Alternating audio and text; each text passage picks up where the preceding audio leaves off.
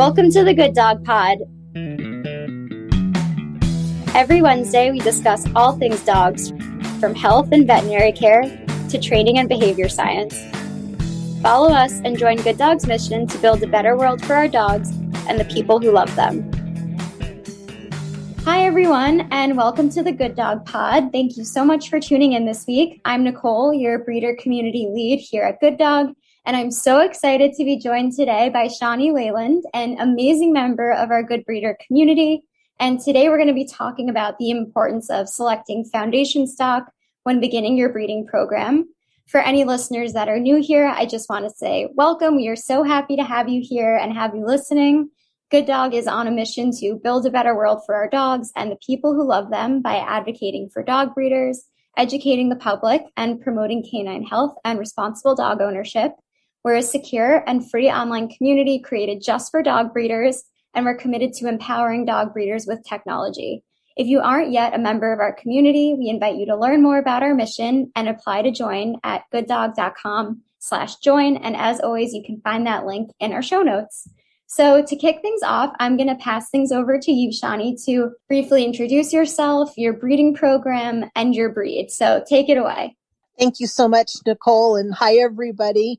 It's an honor to be here, and it's an honor to be part of Good Dog. I've really enjoyed it the last 1 to 2 years. I'm not sure exactly how long I've been part. Just to tell you a little bit about myself, as Nicole said, I'm Shawnee. I breed Leonbergers. Leonbergers is a giant working breed. They come from Germany, and they're fairly rare in the United States, although they are picking up popularity. We actually don't know their numbers because so many people don't report, which is part of being a good breeder, is ensuring that you report through all the health systems and the clubs. But we estimate there to be about 1,200 in the States now. Oh, wow. That's a ton. It is. It is a ton. I've been working on my breeding program for about 7 years now. It is not a fast thing to get into, but it's a love effort, so to speak. Yeah, and we're definitely going to dive into exactly why starting a breeding program comes with so much patience. And like you just said, it's taken you so many years to get yours started because you wanted to do it the right way. So we're definitely going to dive into that. And I know you previewed a lot of it for me. I'm excited to get into it. But just to start off with health testing, you kind of alluded to it in what you just said. How do you incorporate health testing into your program, and why is it so important to you? I'm going to reverse that question a little bit, if you don't mind, and just say it is so important to me as a breeder, and a breeder that is very concerned about longevity and health and temperament in our breed, but also in the broader scope for my puppy buyers, for my long-term goals, which we'll go into later, but anything having to do with the health of the dog.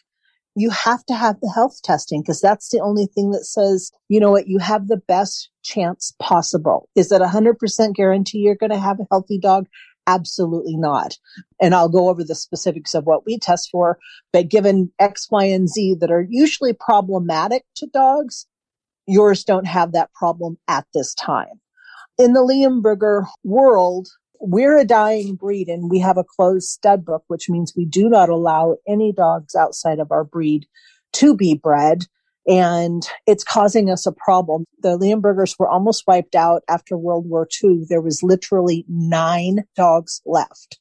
So all of our dogs are somewhere related to each other, which causes concerns because they are all essentially inbred to the point that even if we go way outside of what we might think is our own breeds or our own lines, they're still the equivalency of about a brother sister. So the most genetic testing that you can possibly do for your breed is the best. In Leonbergers, we require elbows and hips, like many of breeds do, especially the larger breeds.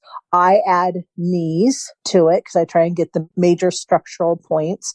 We require cardio and thyroid and eyes. We also do specific panels for polyneuropathy, but I'll hold on there in case you have any questions. I think that's such a great way to kick things off because you and I have talked about how important it is for puppy buyers to even understand everything you just talked about. sometimes people want a dog so badly, which is wonderful, but they don't realize that, like you just said, there were 9 of these dogs at one point, and that was the only amount of Leonbergers that were around. Like, that's really crazy to me, just learning that for the first time. And I think it's just so amazing to know that you're doing all of these tests and why you're doing it. So how do you make your puppy buyers understand all that you're doing for your dogs? Do you think, is it something that interests them once they know more about health testing and how it relates to the breed? To be honest, it's a requirement. If you're going to have one of my puppies or so many of the responsible breeders that I know of, not just in Leonbergers, but throughout many of the other breeds is too, yes, we want our puppy buyers to have an interest in the health testing and what it means. We do a lot of educating. So, maybe they won't get a puppy from me, but if they're going to go out and look, I'm going to say, these are the things that you look for. And this is why it's so important. I think one of the most common things I hear from people is, I don't want a show dog. I don't need to go to a good breeder because I don't want a show dog. And my answer to them, and it's a sincere answer, is, don't you want a healthy dog? Don't you want a dog that is bred the best for longevity and health and temperament? Because all of those are what's required for a show dog, but it should also be required for what you're looking for, regardless of if you take your dog to an actual show or not. So we do a lot of education. In fact, so much more education do we do than actual breed puppies. If you're a good breeder all the time, I have a 7-page application. Most really good breeders have very long, very specific puppy applications. And then we go to a phone interview. We do home checks. We often have them go to a dog show. If they've never met a Leonberger, I will not give them or sell them or offer them a puppy, because you can't understand unless you spent time with them, especially a giant dog. How much room do they take up in their house? I mean, just, understanding some of those things. But even with any breeds, Labradors are fabulous dogs, but they're high energy. So regardless of what, if you go to one of the hounds, they'll take off on you because that's what their job is. So it is important for good breeders to educate for health, for traits, and for puppy owners to do the research as well. Yeah, I mean, that's so much of what we're trying to do at Good Dog. Also, what you said about Labradors requiring a lot of energy, or Leonbergers just being a huge dog, and you need to know what comes with owning a ginormous dog.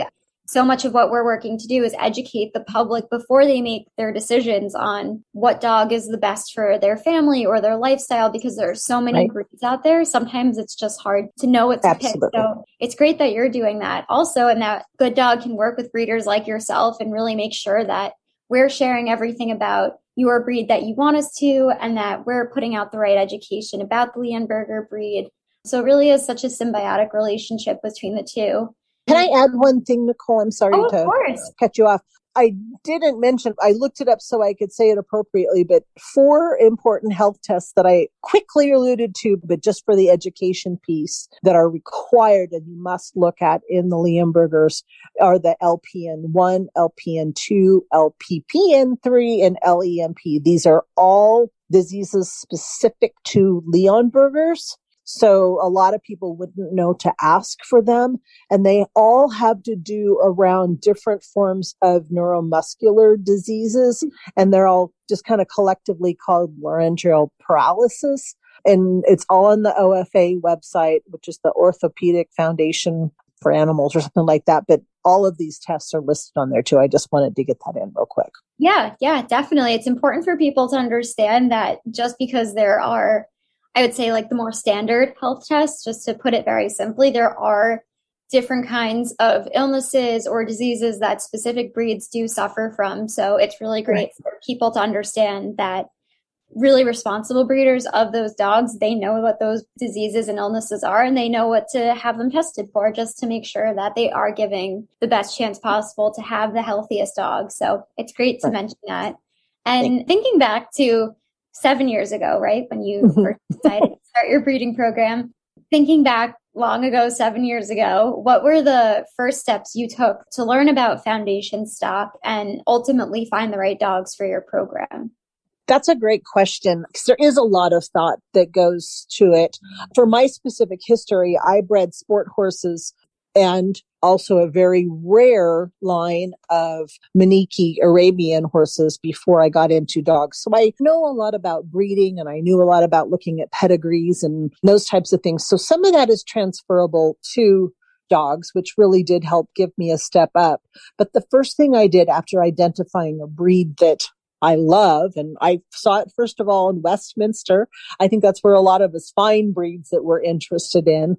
But I started researching the breed very intensely. So I went to the parent website of the Leonberger Club of America, and I looked and read everything I could get my hands on through official sites, not just random websites, about the breed. What are the pros? What are the cons? Again, I researched what health issues there may be because I knew to do that from going through horses.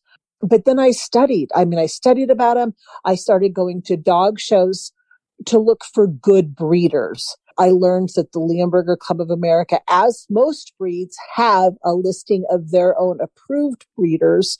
So once the club lists you, you basically have to fit certain criteria. It's not a guarantee you're going to get a good breeder, but it's a pretty good guarantee that there has been some checking on them. And now, of course, we have a good resource like Good Dog too, which helps.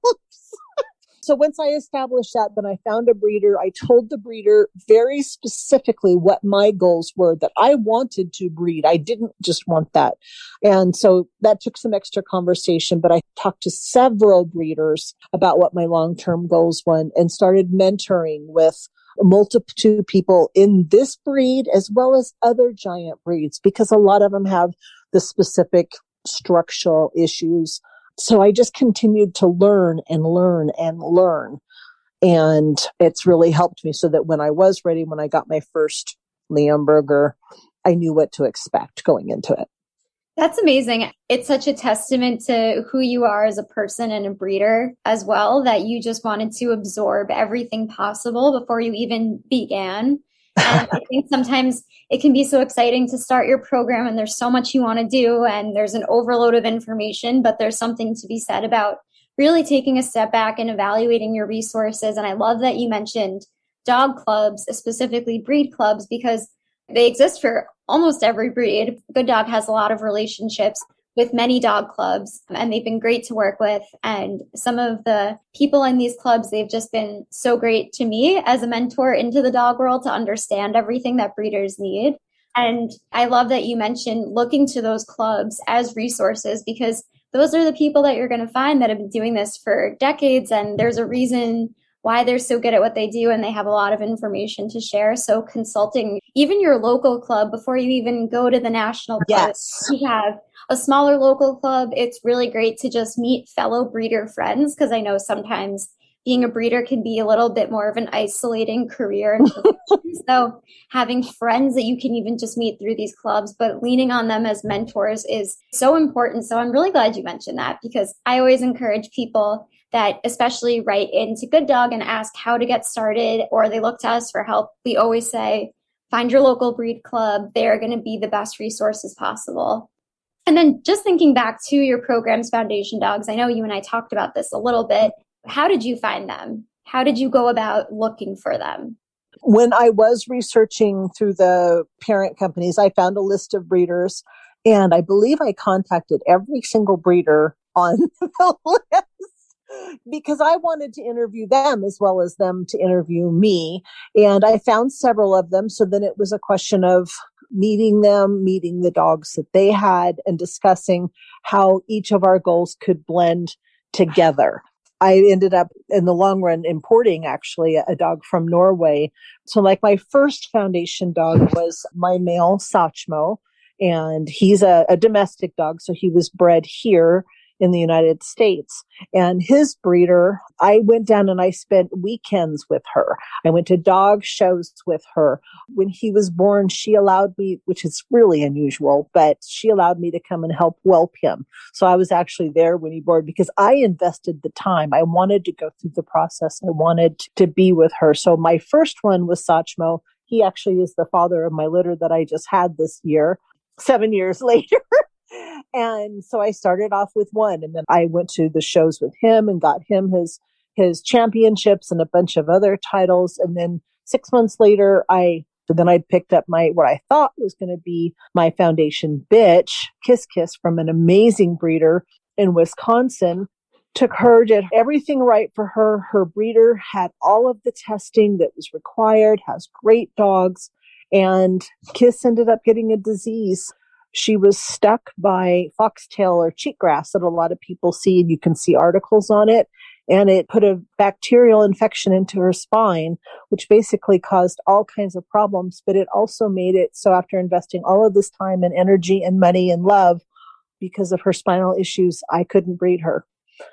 So that's one of the things that you have to deal with is being a breeder, is all your hopes and dreams can get ended with a simple bacteria infection. It almost killed her. Fortunately, she is alive and well. She'll be 7 next month. And although she's not breeding for me, she is a very valuable mentor in my pack. So I ended up having to import Genta, who is the mama of my litter this year, a few years later. But that was part of the reason why my breeding program took so long to get started. It wasn't that I wasn't involved with it, but when it comes to health testing or when it comes to making sure you have the best dogs, sometimes it doesn't work out the way you want it to.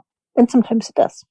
I completely agree. And I know when you initially told me this, I was really excited because I think there's something that you learn so much from your successes, but you learn more from your failures and for the things that didn't work out, something that might have been disappointing. All right, everyone, you are listening to the Good Dog Pod. We'll be right back.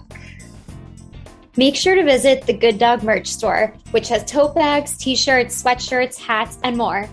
We hope you can proudly wear this merch not only in support of Good Dog, but in support of dog breeders everywhere, because together we're stronger. Plus, Good Dog Pod listeners get 15% off.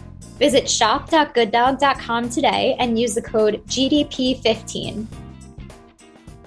I feel like a huge takeaway for me from listening to your story is that it kind of justifies why we health test in the first place and why we go through all of these hoops and why we make sure that our breeding stock, our foundation stock, is the most structurally sound that it can be, is because of things like that. And I know I said this to you already, but it's such a testament to you that you wanted to be a breeder so badly and start your program, but you were willing to wait to do it responsibly and well. And there's something so great to me about waiting to do things the right way and learning from things that you might have looked back on as a failure or a shortcoming, but really what it did is like led you to the right foundation dogs and the right kind of program. So it's kind of coincidental that you actually told me this when I asked you to come on this episode, because it's actually perfect. I think for a lot of people, if they go through something similar, it can be really discouraging because you're so excited to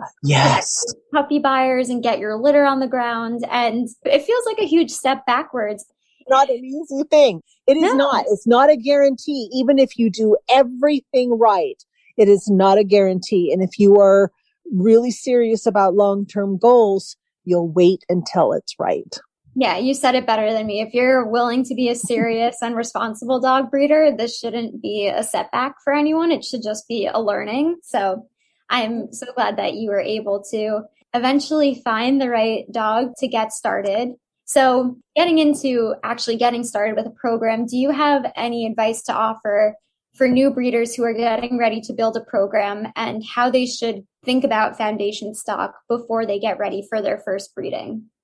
Absolutely. In addition to the things we've already talked about that I did, I would say read and learn.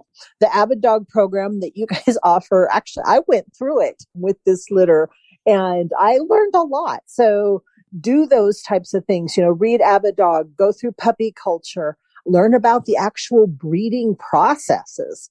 Myra Harris Savant has amazing books and it talks about the different types of breeding you can do, from live cover to TCI to surgical, and look up and read Sophia Yen's book on training. So broaden your scope. Just don't think, I have a boy dog and a girl dog and I'm going to mate them and make a whole bunch of money. Also know that it is very expensive. You need so many supplies and the testing and the vets for your bitch and the stud dog ahead of time. If you're going to do live cover, do you own the stud? If not, you need to think about researching pedigrees and probably working with someone with that, because you need to match pedigrees. You need to match and make sure that your what we call mean kinship and coefficiency indexes are good, so that they are compatible with their bloodlines and not too interbred. You need to look at temperaments. Do they have temperaments that'll match? Do you have two super hyper dogs that will potentially give you a super hyper litter? Or do you want to have one that's really shy and one that's more outgoing?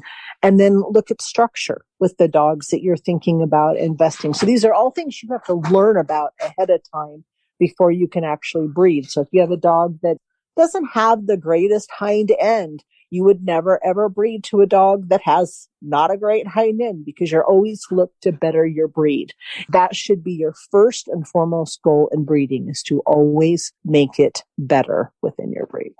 I couldn't agree more with everything you just said. I know it can sound a little bit overwhelming to anyone who's a newer breeder listening to all of these things that you have to do in order to get started and have a healthy program. And that's a lot of the reason why Good Dog even exists, because a lot of the things that you just mentioned, from expenses, we offer a lot of discounts and benefits with different partners like Embark and Trupanion. We offer a lot of discounts for health testing, because we do know how expensive it can get for breeders. Your point about your litter A to Z, we have a lot of courses and breeder education content on Good Dog.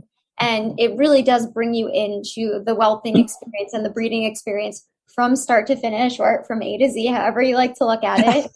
But we really do hope to make breeders' lives easier, because everything you just rattled off is an enormous burden and a lot to worry about. And on top of that, then you have puppies that are actually alive and in your home that you have to worry about. And these smaller things, like even contracts with your puppy buyers, making sure you're protected legally, all of these things, they add up in your head and they become a lot of worries and they weigh you down. And that's why I think Good Dog is so great and hopefully helpful to breeders, that we take that burden off of offering legal and business advice, offering educational courses, even giving you a platform and a tool to connect with puppy buyers, even something as easy as getting payment from them and making sure it's secure.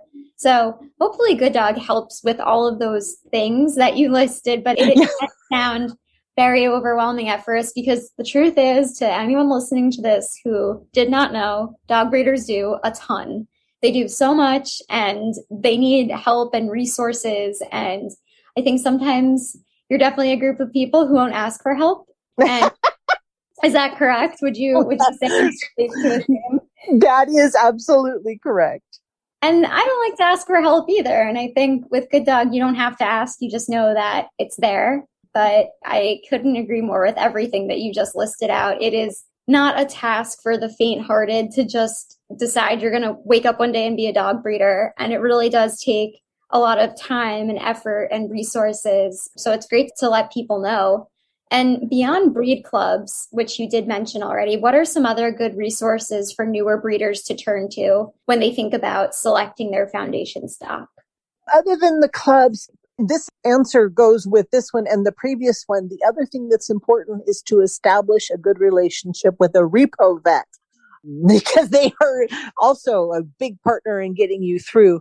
So once you do reach out, you might talk to a repo vet and ask them what's important to them to work with the breeder. A lot of them, like my repo vet now at the University of Washington, won't even work with the breeder unless they follow strict health testing protocols. So that's a good thing to check into. But talk to other breeders. They may be inside your breed. They may be outside your breed, because breeding is breeding. There are some specific ones, like the Brachycephalic ones, that have really specific things. But for overall, the process works the same. Go to dog shows, talk to people at dog shows. It can be the performance part of a dog show, where it's the agility, whether it's obedience. It could be the actual conformation. There's so many fun dog events now where you can go and talk to different people about your breed or other breeds and how they got started.